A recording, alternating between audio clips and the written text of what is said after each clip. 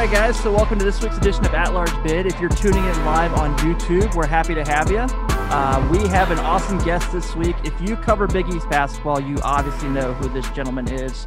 He is all over the world in the Big East. He is a fellow Ohioan to us as well.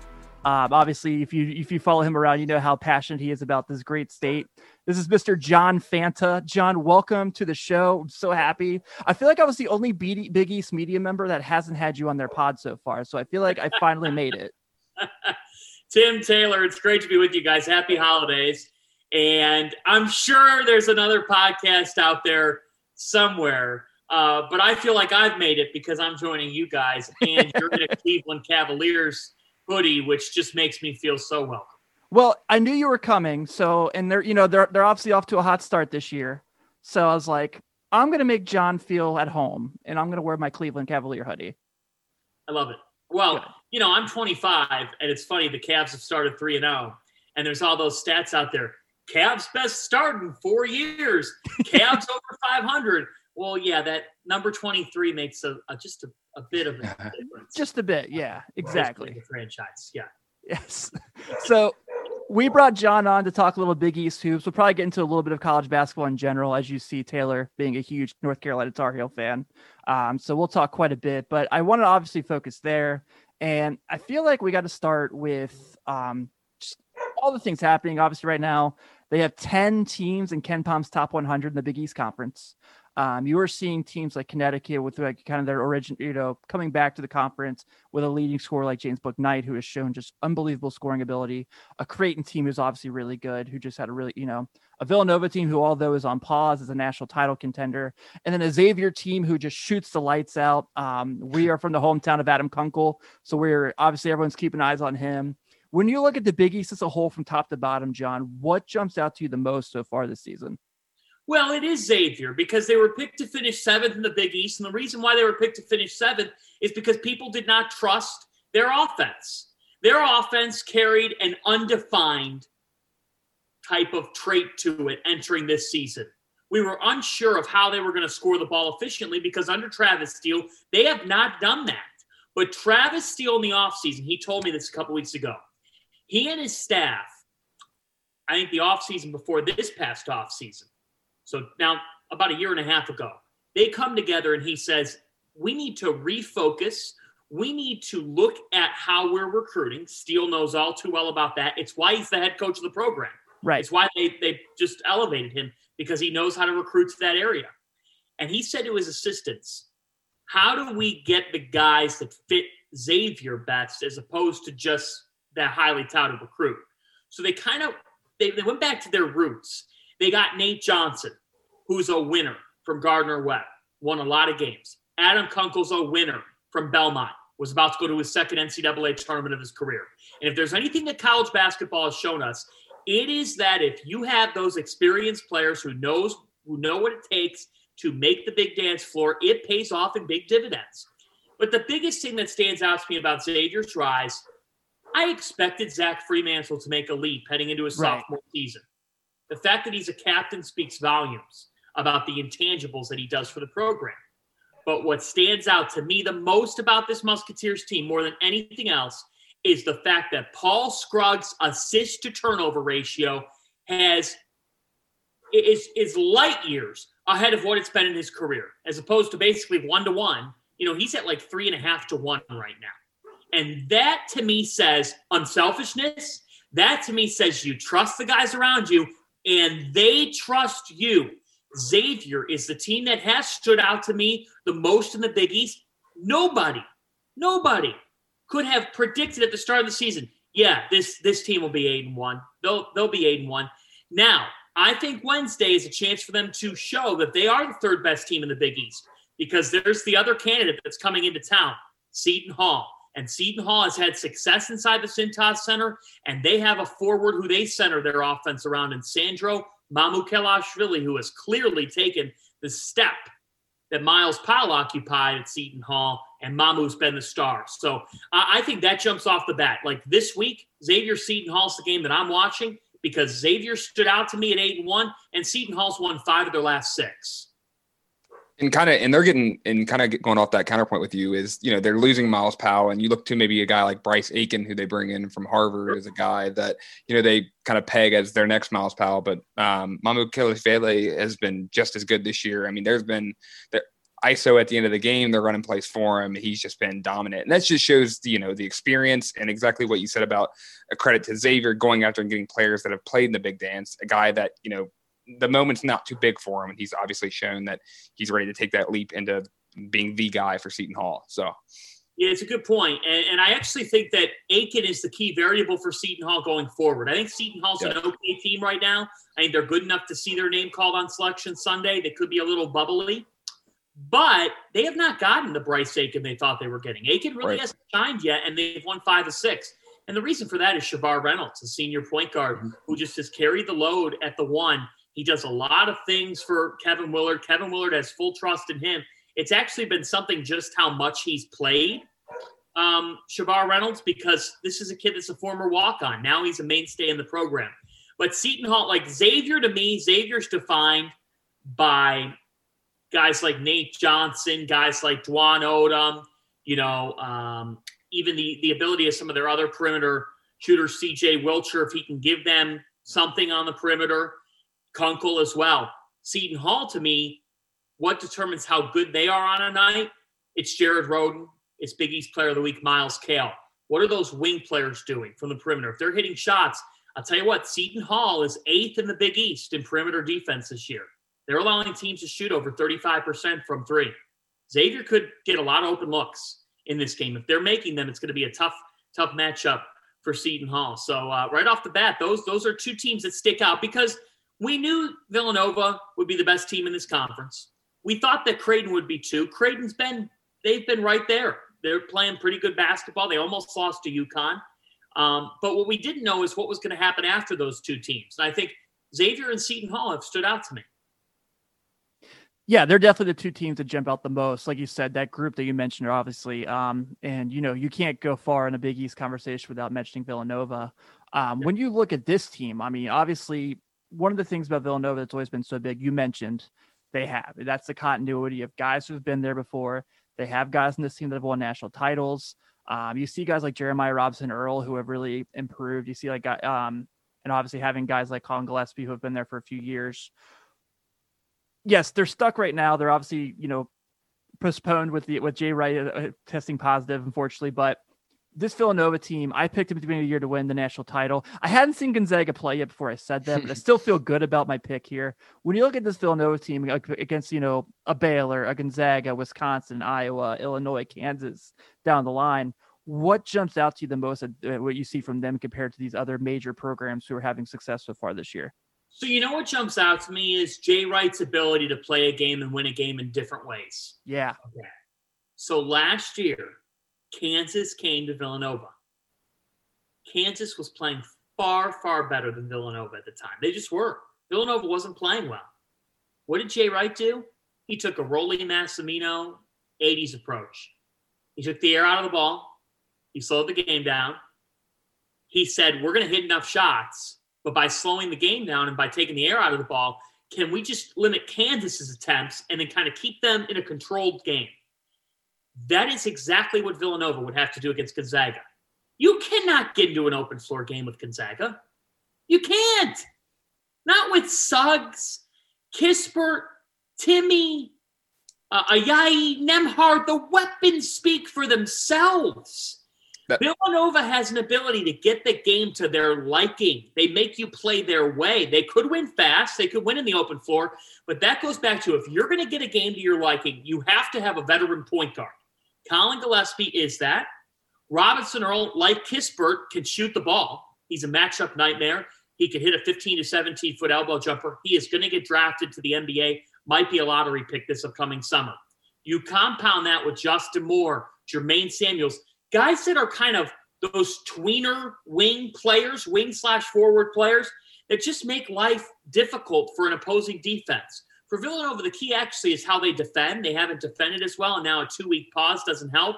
But the Wildcats have a great ability to get a game to the style, to the way that they like to play. I think for me, the biggest thing, just looking at Villanova as a whole, obviously the success from 2016 to now, obviously Jay Wright's never been held to higher regards from his peers and fans in general. It's just like that next man up mentality, or like just the level of preparedness that every player has. Like, look at Cole Swider. He's a guy that can come in and just knock down shots. And if he gets it going, he's going to have he's like a fire or a flamethrower. He's just going to start shooting from all over.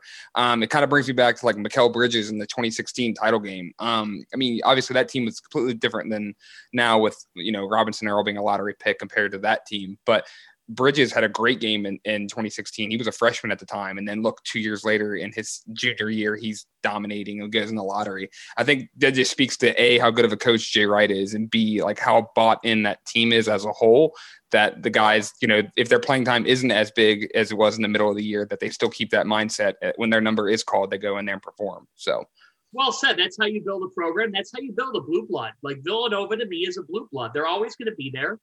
They've become that. You win 2 national championships in 3 years, you get that marking. Right. It's surprising when they lose, is it not? Yeah. Yeah. That's the biggest thing is for me is anytime, a job or people are rumored that somebody might leave, they're like, Jay Wright be a perfect candidate for this. I'm like, what makes you think he is even sniffing at that offer? Like, right. Well, I'll tell you the story. I'll tell you this story here. That's a great segue. In 2018, Villanova's down in San Antonio at the Final Four. And Jalen Brunson is in a back hallway. Actually, let's see. Before the title game, during media availability. And we're talking with Jalen. And a lot of the media, because there's so many players around, they're all in a different hallway. There's you think about them, there's 12, 13 players that are speaking with the media. So everybody's in a different place. Jalen had pretty much wrapped up, and it was just me back there with him, getting him for a one-on-one on camera. And we wrapped up, and we were just kind of shooting around and talking things, just talking about random things that had nothing to do with necessarily the national championship game. And I said to him, what do you think of some of these rumors? Like, are you seeing any of this stuff with Jay and the 76ers at the time? There were Sixers rumors. And he looked at me and he said, all I'm going to say is this. Jay Wright wants to be John Wooden. He said, Jay Wright isn't going anywhere. When I was getting recruited, I had the same thought, like, could he leave for the NBA?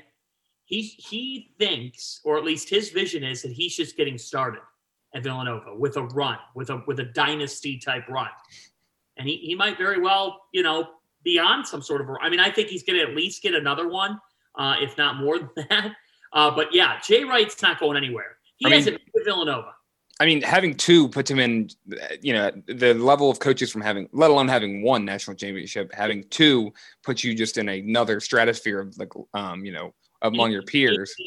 Yeah. I mean, you think about it too. Like when you consider the fact that he's at Villanova to stay and that he's only 59 years old, like this guy could coach till he's 74, 75 years of age. Right. He wants to. Yeah. We'll see. He's a beast. I remember, so there was a couple years ago when Xavier had that run at the end of the year with like Zach Hankins and those guys, and they beat Villanova at Cintas. I remember like all the Xavier fans, were like, yeah, we finally got him. Take that, Jay Wright. How's it feel? And he goes up to the media with Eric Pascal, and he goes, first off, want to congratulate Xavier on an excellent win. And I could just see all my Twitter mentions like, damn it, I can't hate that guy. Do you think he's the only coach in college basketball that misses wearing suits on the sideline? Let me think here. So I actually think Pitino misses wearing suits. In his Iona debut, he wore a quarter zip with a button down, and it looked very strange. Like it was just like, why can't you be like everyone else? And a tie. He was wearing a tie. He was wearing a quarter zip. So he was doing the quarter zip look like, yeah, I'll do this new look, but I'm going to wear a shirt and tie. What is that?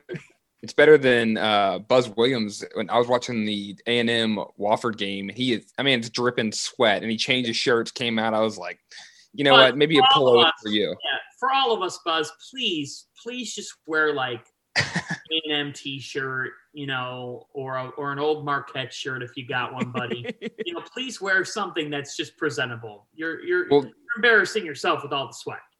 Well, speaking of Marquette, you bring them up. That's kind of another question I had is, a win over Wisconsin in the Kohler Center, a big win for them earlier in the year. They go to UCLA in a close game. They end up losing.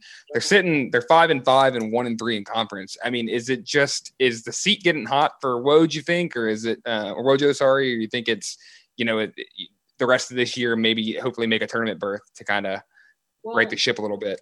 So I don't think so, especially in a COVID-19 year. Right. But I also think that Marquette fans, I just don't understand what their expectation is. This was always going to be just an okay team. Mm-hmm. And they own 2 wins. They own some wins over a couple teams in Wisconsin and Creighton that you would be like, what? They beat those teams? So when you do that, you own 2 invaluable wins in college basketball. Their first part of conference play has been challenging. Mm-hmm. They've had a tough start. They don't have a loss where I've said to myself, outside of Oklahoma State, they don't really have a loss where I've said to myself, they should have won that game, or that's a bad loss. Right. I think that there's pressure at Marquette because of how much they put into their program. But I do not think that Steve Wojciechowski's on any sort of a hot seat this season. And I also think Marquette fans need to understand that this is a team that had so many guys in new roles. People are like, yeah, John, they have 3 returning seniors who are starters. Don't call them inexperienced. Experience means you have been in the role before. Right. Your classification of age doesn't carry the same thing. It doesn't. Those 2 things don't equal the same. So, Marquette, not all their fans, but you have to understand here the fact that you were picked to be a middle of the road team in your league. That's the kind of year it is for you this year. You're younger. The guys that are making plays for you, DJ Carden's a sophomore, mm-hmm. Dawson Garcia is a freshman, Justin Lewis is a freshman. Those have been the most impressive players. Right. They're all new. Yeah. Continuity in college basketball wins. Don't let the sins of Marcus Hauser brothers, like the things that you look at with Wojciechowski not living up to expectations in those years, now define how you categorize this team. The fact is, there was not a change made for those teams, and this is the circumstances that are right now. You're not going to be a top 3 or 4 team in the Big East this year. For me, if you finish 5th or 6th, you did what you were supposed to do, and hopefully you're on Selection Sunday with a chance to make the tournament. But Marquette fans, they're 5-5.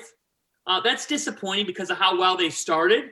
Let's see what happens when they get back into league play. They get back into it this weekend, so we'll see how it goes. Yeah, not to mention their Xavier loss was literally a buzzer-beating shot from Adam Kunkel. Yeah, a game that they nearly won. But here's the thing, guys. Go and beat Xavier in Milwaukee. You could do it. Now it's just a matter of doing it. It's you have to.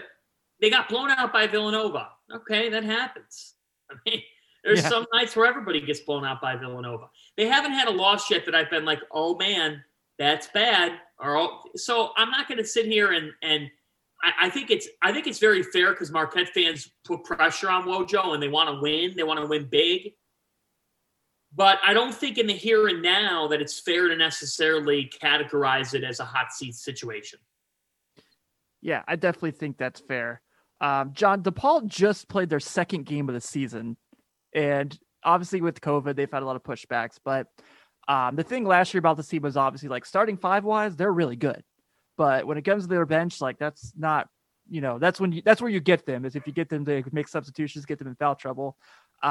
Romeo Weems has obviously made a really good jump so far. I'm a big fan of his. I know they just lost to Providence, but come on, everyone loses to Ed Cooley at some point. He's the man. So when you look at this team, it seems like they're a little deeper. Charlie Moore obviously being there for his 2nd year. Romeo Weems being just this really good 2-way wing who's really making a name for himself with NBA scouts. What do you think about what we've seen from them so far? Do you think this is the year they can take a jump? Or are you kind of waiting till tomorrow against this UConn game to see what to expect from them? Because it's probably a situation where Romeo Weems is probably going to guard James Bouknight a lot of this game. Yeah, I would think so. Or Javon Freeman Liberty. Yeah. Could end up picking him up as well, just because of how good of a defender he was at his previous stop at Valpo, and just the fact that he's taken on those types of assignments. I actually would be a fan of freeing Weems up and just taking the pressure off him defensively and allowing him to score. But if he's on book night, that's going to be theater, because those are two future NBAers, potentially. But getting back to the root of your question, it's hard. You have Nick Ongenda, who's really not – he's a sophomore who's still kind of a deer in the headlights. You have Paulie Polycap, all-main team guy, played well at Providence. But DePaul, you just said they don't have front court depth. They're down on their front court depth. So if you're like, they were not strong on the rebounding against Providence. UConn rebounds the hell out of the ball. If you don't rebound against them, you're going to lose, because Sanogo, Josh Carlton, they've got bodies inside that make a real difference. Even Tyler Polley to an extent. Like, this is a team that rebounds the basketball well, and they're going to get a cook back soon, according to Dan Hurley. But I think with DePaul, I don't think that they're going to make a big leap. They're just not complete enough. And it wears on you. This conference wears on you, especially in a year where your season got pushed back nearly a month. Yeah. So I think this is the 9th or 10th team in the Big East this year, with the capabilities of beating number 4 or 5 on any given night, because Charlie Moore, Freeman Liberty, and Weems could all get hot at any given time. And that's quite a three-headed monster. I mean, Romeo Weems is capable. I wrote this today. He took control of the game against Providence on Sunday throughout many moments of that game. Like, he was in total control of the way the game was getting played. Romeo Weems has to be that guy for DePaul every night. If he is, then yes, they could pick off some teams. They could get 5 conference wins, 6 conference wins. Are they getting 10, which is what it takes to be in the middle of this league? No. Yeah, Dave's the guy I want to see win. I like Dave a lot. So, well, I do too. I think Dave Lato is just a great guy. He's one of the good guys in sport. It just hasn't worked out quite yet. That's such a hard program now too, especially now that Illinois is really good again. It's like, they're going against them now. Northwestern. Northwestern. They're the Big East school in the Big Ten area, so it's like a little trickier for them compared to the other schools. We touched a little bit on UConn. You talked a little bit about those guys, and the people have been listening to our show the last couple of years, there's probably no one in the world higher on James Bouknight's game than me. I was in Charleston last year covering Xavier in the Classic, so I was there for that double overtime game. I've seen what this kid can do. I picked him to win Big East Player of the Year. Yes, I knew Colin Gillespie was still in the conference. And so far I've looked pretty decent with that pick. When you obviously, it's great they're back in the conference. They are home. This is where they should be. Obviously, their women's team has taken over the Big East Women's Conference like they've taken over the world for, forever now. What does it mean to you as a guy who follows this conference so close to, one, have UConn back, and two, really seeing Dan Hurley get the pieces together to build a program? You mentioned O'Cook, you mentioned Bouknight. They're starting to put something together there. It's not there yet, obviously, but they're finally starting to get talent again, which they really missed those last couple of years in the Kevin Ollie seasons. Well, it feels great because UConn is that big, compelling brand who has a fan base that just defines passion and who has shown us that they can climb the mountaintop. And I think back to the fact that people have said UConn's had down years recently. Absolutely, down years by their standards. But it was only 6 years ago that the Huskies won the national championship. It's not like it was forever ago. And when you consider the fact that in the Big East, Villanova's a national title contender every year. But in this league, that's one thing that's been lacking. The potential to get to a Final Four, the potential for another team to get deep into a tournament. It's obviously Xavier's vision, Creighton's vision, Providence, Seton Hall. They want to do it. Georgetown once did. They've been in the hole.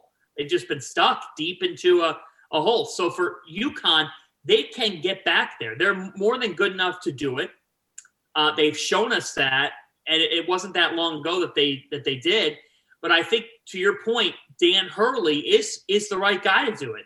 And he's been known that in the third year of his tenure at other places, he has won big. This team could do that, but he is building something in stores. They've got another great recruiting class coming in next year. What stands out to me the most is they're getting players. They're getting big men that are just, they're NBA type of big men in terms of physicality in terms of the way that they go about their skill sets. That's something that the rest of the Big East, you're going to have to be able to match that. You're going to have to be able to match that type of length, that type of physicality that we're seeing out of guys like Sanogo, Cook, who will be back shortly. Bouknight's the best guard this program has had since Kemba Walker. He is the best guard they've had since Kemba. He is high level. I am waiting for Wednesday night, waiting all day for Wednesday night, to quote SNF. I'm waiting to see what the next act is for James Bouknight. He's must-see TV. This kid is high level. There's nobody in the stands, but I feel like there are people in the stands when he's playing, because that's the kind of talent that James Bouknight has. I think he's one of the best guards in America. Yeah. That's to your point there, nobody in the stands. The game against Creighton would have been, the arena would have been rocking. He was making ridiculous shots left and right, all falling over. It would have been amazing. That's one of the, downfalls of the COVID year. Obviously no fans in the stands, of course, but that would, to your see, he's must see TV, and that arena would have been bumping that day for going crazy for him. Well said. It really would have been. I also think that no fans in the stands has made it easier for a trailing team to come back late in the game, like a visitor, because you're in the flow of the game. You're not even thinking about the outside noise, and there's really none when you're playing right now. Right. Kind of going back to, UConn's obviously trending in the right direction, going back in the Big East. Some of the schools that are known for their Big East history and their lore from days previous, like a Georgetown, a St. John's, and then you and Tim were speaking on DePaul. Out of those three, which school do you give like the best odds or best percentage, to maybe come back to some sort of relevancy? St. John's had that a few years ago, early 2010s in areas, and Georgetown, obviously the Ewing hiring hasn't been the best so far. I think even Pat would say that.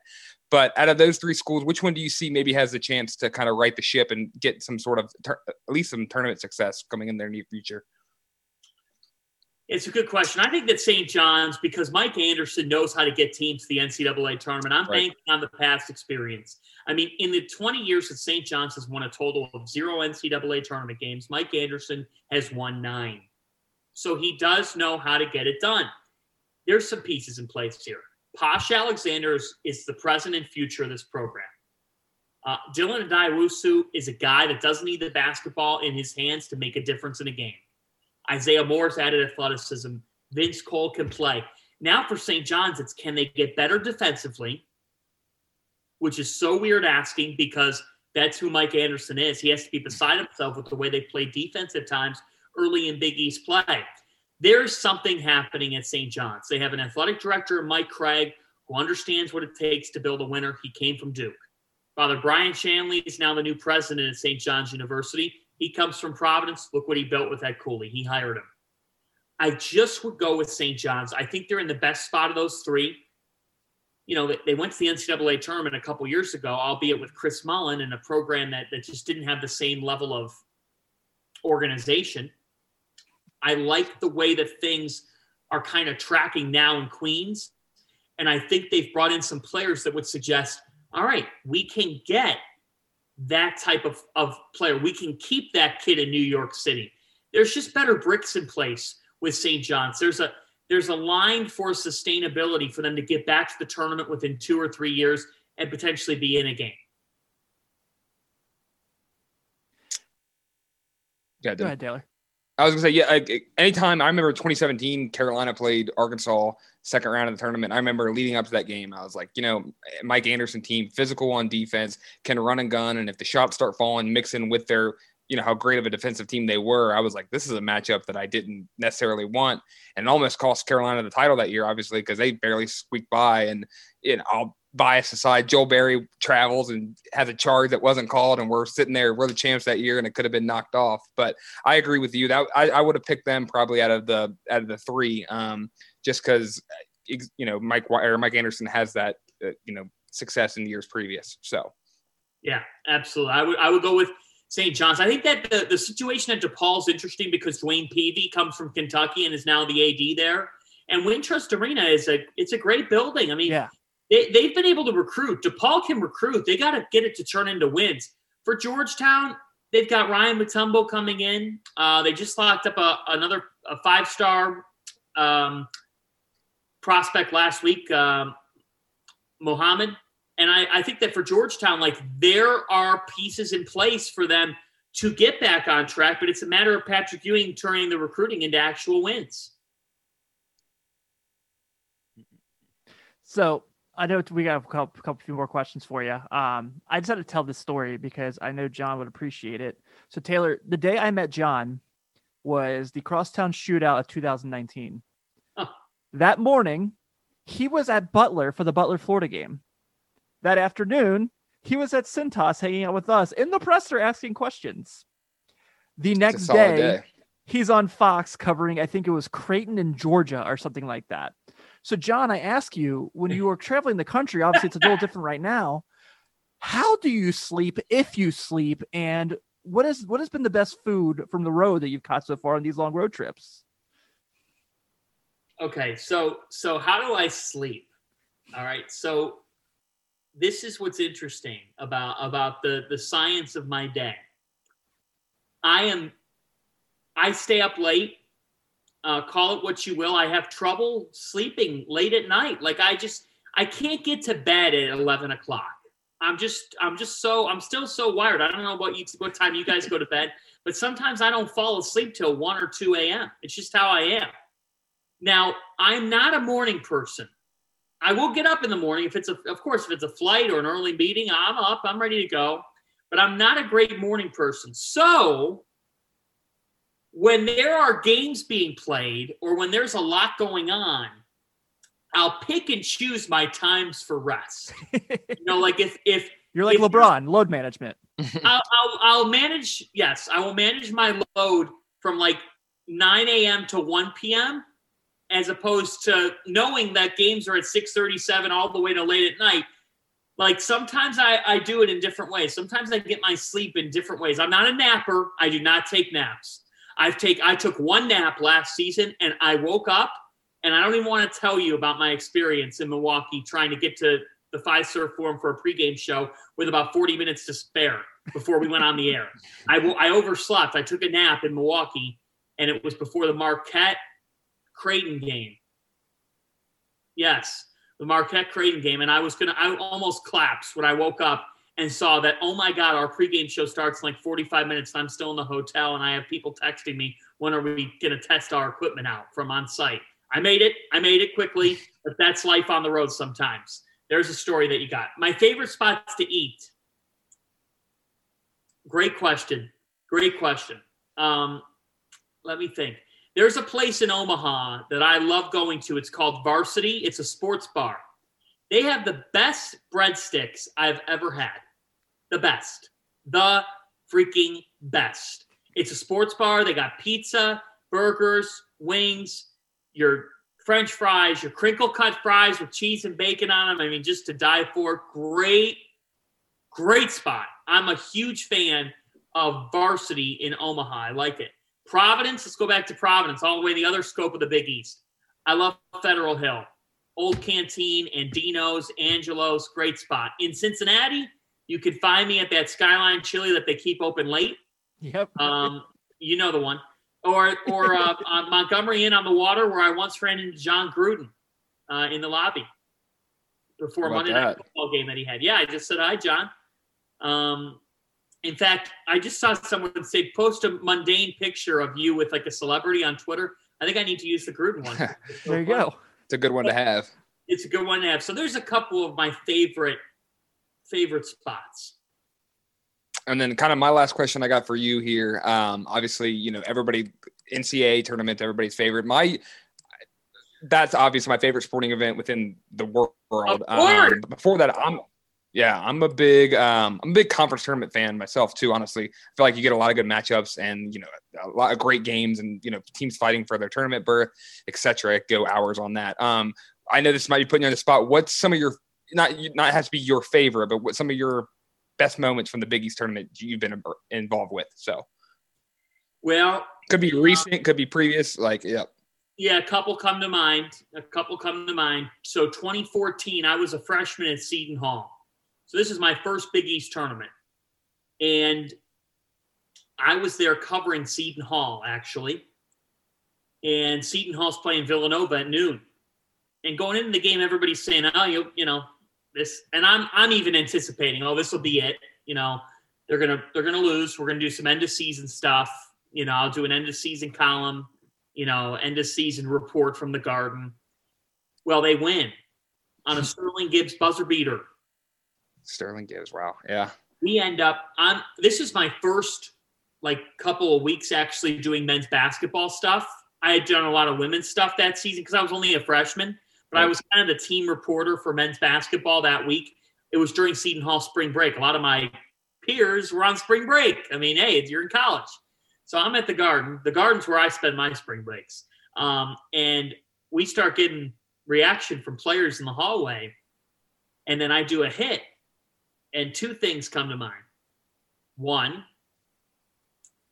is we post a video that night of me reporting player interviews. It gets 30,000 views on the website, on the team's website, because people are they're so pumped that Seton Hall's made the Big East tournament semifinals. Two, they make the semifinals. I'm doing a hit the next day at the Garden. Who walks up to me but Bill Raftery? Ooh. And it's the first time I met Bill. And I said, I'm a freshman. I was like, Mr. Raftery, I love your work. Don't call me Mr. Raftery. Call me the nicest guy ever. He goes, I hear you'd want to talk to me. Now, I didn't say that, but we ended up doing an interview with him. And we posted to the website. And we wrap everything up. And, he was the nicest guy. And that started a friendship. And now Bill and I talk a couple times a season, but we've talked, personally, things I'm relating to basketball. He's just the best. I'll tell you, yesterday, I got the best phone call I've gotten of 2020. I'm on the Amtrak train. I had called DePaul and Providence on Sunday afternoon on FS1. What a great game. Yeah. And I'm on the Amtrak train back from Providence yesterday morning. And my phone goes off, and it's 973, New Jersey area code. I'm thinking, who is this calling me? Now I live in New Jersey. So I answer. It's like 9 a.m. I go, hello? And on the other end, it goes, is this John Fanta? And I go, yeah, good morning. Bill Raftery. I said, Coach, good morning. How are you? He goes, John, I just wanted to let you know I'm watching DePaul and Providence, and I have DePaul next week against Villanova. And I just want to let you know I thought you did a sensational job on this show. That's awesome. That's great. Now, I'm not one to talk about myself, and that's not the point of the story, as you guys know. It's not. The point of the story is people wonder why Bill Raftery is the GOAT. Mm-hmm. It's because he's a great human being. I said to him, Bill, you made my day. Really, you made my year. Right. By saying that, because that's the validation you always seek in whatever you do. Mm-hmm. And he's the greatest of greats. So that's a memory that goes back to the Big East tournament. Others that come to mind, 2016, Isaiah Whitehead, Kevin Willard on the floor in tears, talking to them. Wow. Just winning the Big East tournament for Seton Hall University. That was so huge. Their first Big East tourney title in 23 years. Then Ed Cooley ripping his pants. And just, that was unbelievable. I mean, Kyron Cartwright putting his team on his back. Great game. And Miles Powell on one side and Villanova on the other, going back and forth now a couple years back. That was a great game too. There's so many great moments, too many to count, but there's a couple that have been really fun to be a part of. Right. My Big East tournament debut was 2020. Yeah, I worked the first night, and then, as we know what happened next. Well, Xavier lost, and then everyone lost. Yeah. So here's the thing I will always say about one. Yeah, and John, as you know, working the Garden, nothing like it. Going out to the media room, walking onto the floor, seeing the big thing, it's beautiful, But I will always say this: my first night I ever covered a game at Madison Square Garden, the Big East tournament, was a St. John's Georgetown game. So maybe those programs aren't what they once were, but the fact that was my first Big East experience, you can't take that away from me. Like, that was it. So that was awesome. I can't get you out of here without some, Cleveland questions, because I know you are Cleveland to the core. You are as Cleveland gets. Your video recently walking through New York with the snow, I see your Browns beanie on, so I know exactly how much you love your hometown. So my first question is, true or false, the AFC North does have the best group of quarterbacks of any division in the NFL. Well, let me just make sure here when I think about the NFC West for a moment. Yes. Yeah, the AFC North has the best group of quarterbacks. I mean, to pick a guy that's last, it kind of changes week by week. Like when Ben was struggling, I would have said Ben. Yeah. But Lamar has turned it back on here. He's so good.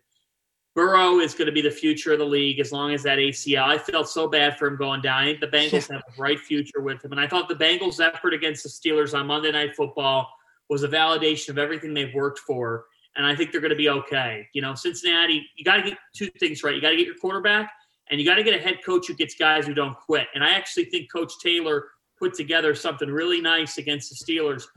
I don't know what they think of his future in Cincinnati, but I still think Zach Taylor could be an answer in Cincinnati. I've seen him scheme up game plans that have nearly worked. I just don't think they've had enough talent. That's my personal belief. I would not get rid of him.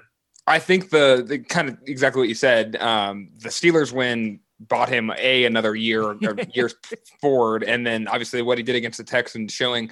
I mean, call it what it is. The roster hasn't been great in years, and the Steelers game was the first game I've watched. I'm devoted Bengals fan. Watch them all, even when they're horrible. Yeah. It's the first game I've watched and actually enjoyed what I was watching for, and God knows what. The offensive line, everything you're saying, it's been brutal this year. The Burrow injury felt like a win, not an if. It just felt like it was coming eventually. And then Washington game, it was just the ball went up in the air, and I just see him on the ground. My heart. So I mean, everybody did. It was just brutal. So, but I agree with you. By far, the best division with quarterbacks. So yeah, and on the flip side with Cleveland, you know, I do not care that Mike Tomlin is electing to sit Ben Roethlisberger this Sunday. I actually think it's a smart move by Tomlin. Mm-hmm. I think we've all noticed that the Steelers, they had such an early bye because of COVID. Yeah. That they almost need to – another week, right? They need a week to just take a breath because they're not going to get a bye in the playoffs. So I get that. But you know what? You can't – you don't look at it any differently. And if you're Cleveland, you definitely don't. You got to win this football game. And it's almost the football gods saying, okay, you got screwed this past Sunday. And I want to get into that in just a moment. Here's kind of a gift back, if you will. And here's to hoping that the Browns take it. And guys, I will say this. I've never seen a Browns team play like this. And I can tell you it has been a long and winding road to get to this point on Sunday.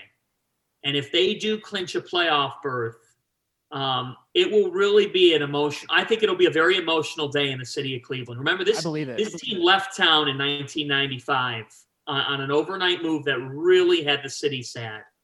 They did go in the playoffs early in their time back. It just didn't feel the same, though. It did. They had so many other things wrong with them. They kind of made it, and they lost. This team feels like they could be good for years to come, potentially. They really do have the look of that type of a team. Myles Garrett's one of the best defensive players in the sport. Mayfield's turned it on. Chubb and Hunt good luck. Yeah. Good luck dealing with them in a game. This is Cleveland's chance. You got to beat Mason Rudolph. Yeah, you could likely face the Steelers again. Okay, so be it. It's football. You get back and you play your divisional team again. Divisional games should be close. That's just how it is.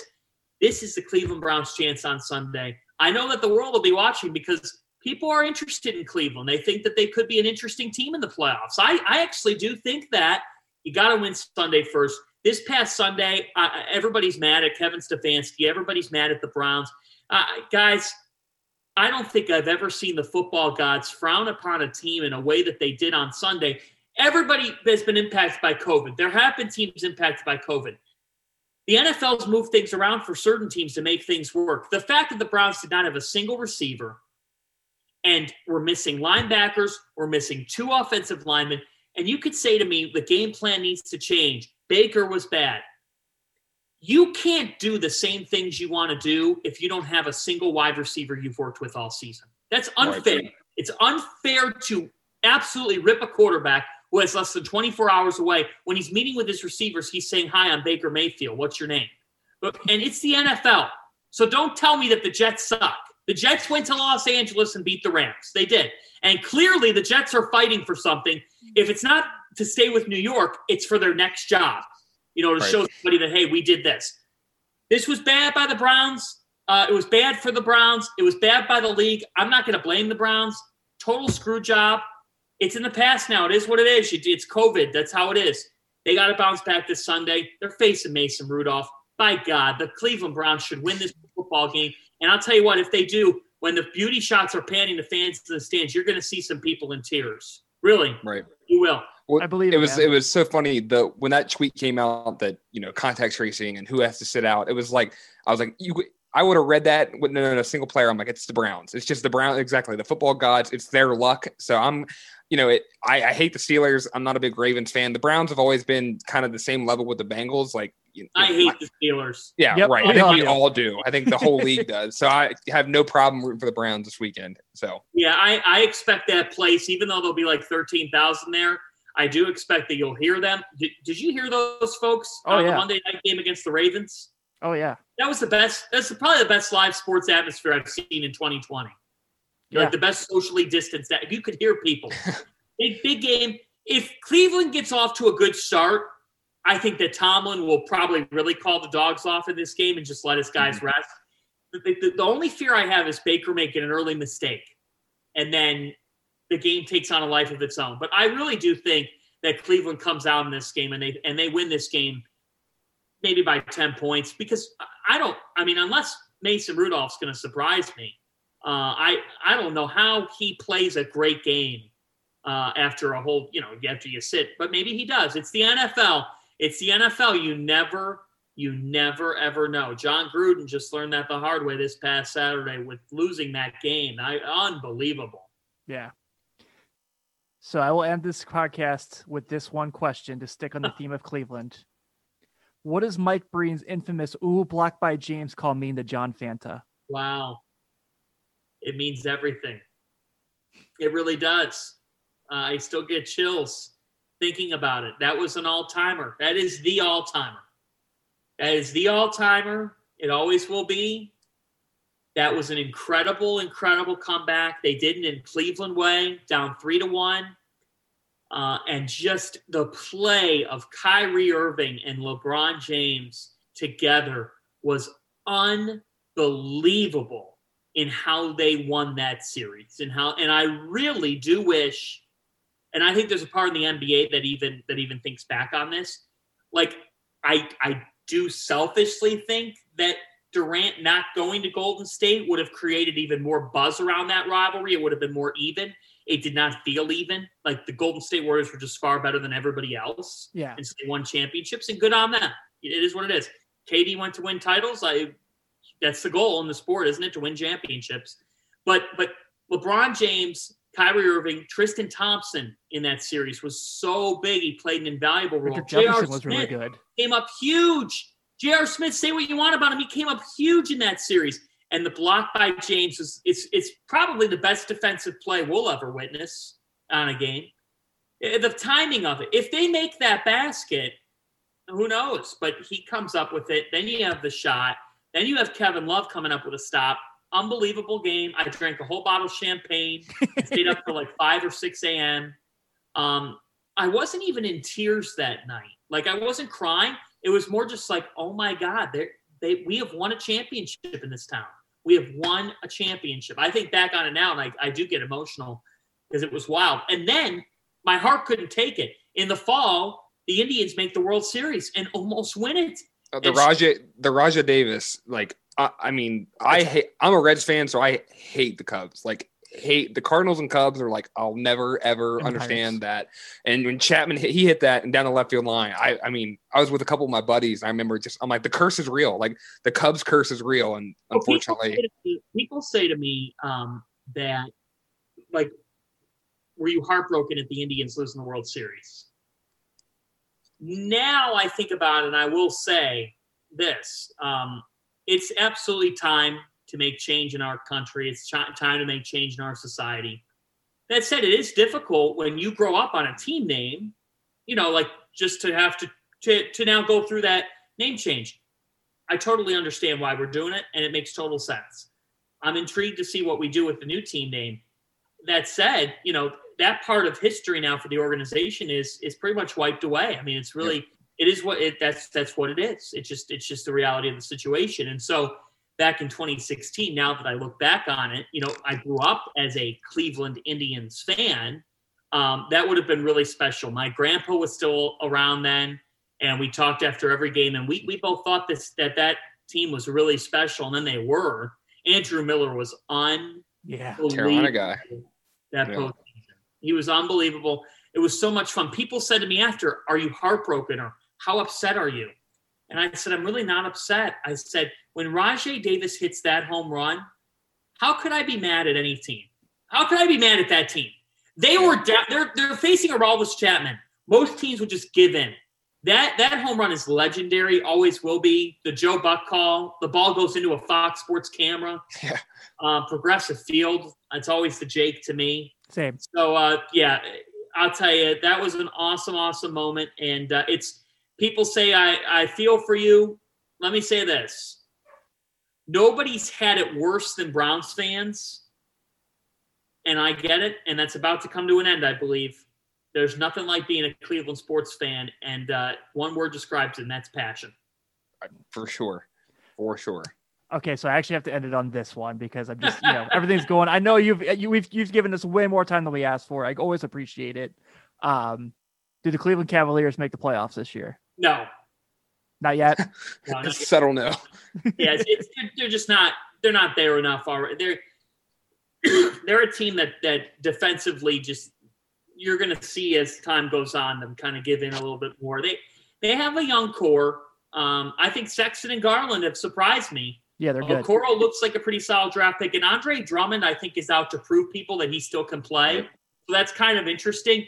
I just don't know if the Cavs have enough firepower as the season goes on. I don't think they're a playoff team. No, not right now. A couple of years, I could see them getting back into the equation. Everyone's like, "Oh, it's hard to lure people to Cleveland." Not for nothing. It's not like I'm not saying that it's the exact same thing, but for like Golden State's in Oakland. It's right. not Los Angeles, right? Okay? And not to rip the city of Oakland. Now it's San Francisco or whatever. But the point stands. You can build. Denver's building. Mm-hmm. They've gotten off, I think, to a not so good start this year. But what they did in the playoffs was a lot of fun. Utah's done it. Portland's done it. My hope always with players is that they take on the approach like Lillard and McCollum have. Cleveland will be okay. They're going to go through some tough times. But the Cavaliers, they're going to get back there. They will. Not to I don't know if to the finals. They'll get back to the playoffs in a couple of years. Yeah, I agree. I'm with you. It's a great town, and I'll tell you. I love Cleveland. I have a blast every time I go. Yeah, and I'll tell you, that's a building. If the Cavs are playing well, wow. It's that fun. building takes on a life of its own. It's a very difficult place for a road team to win. A playoff game in Cleveland is a very hostile atmosphere. That place gets going with people. Really does.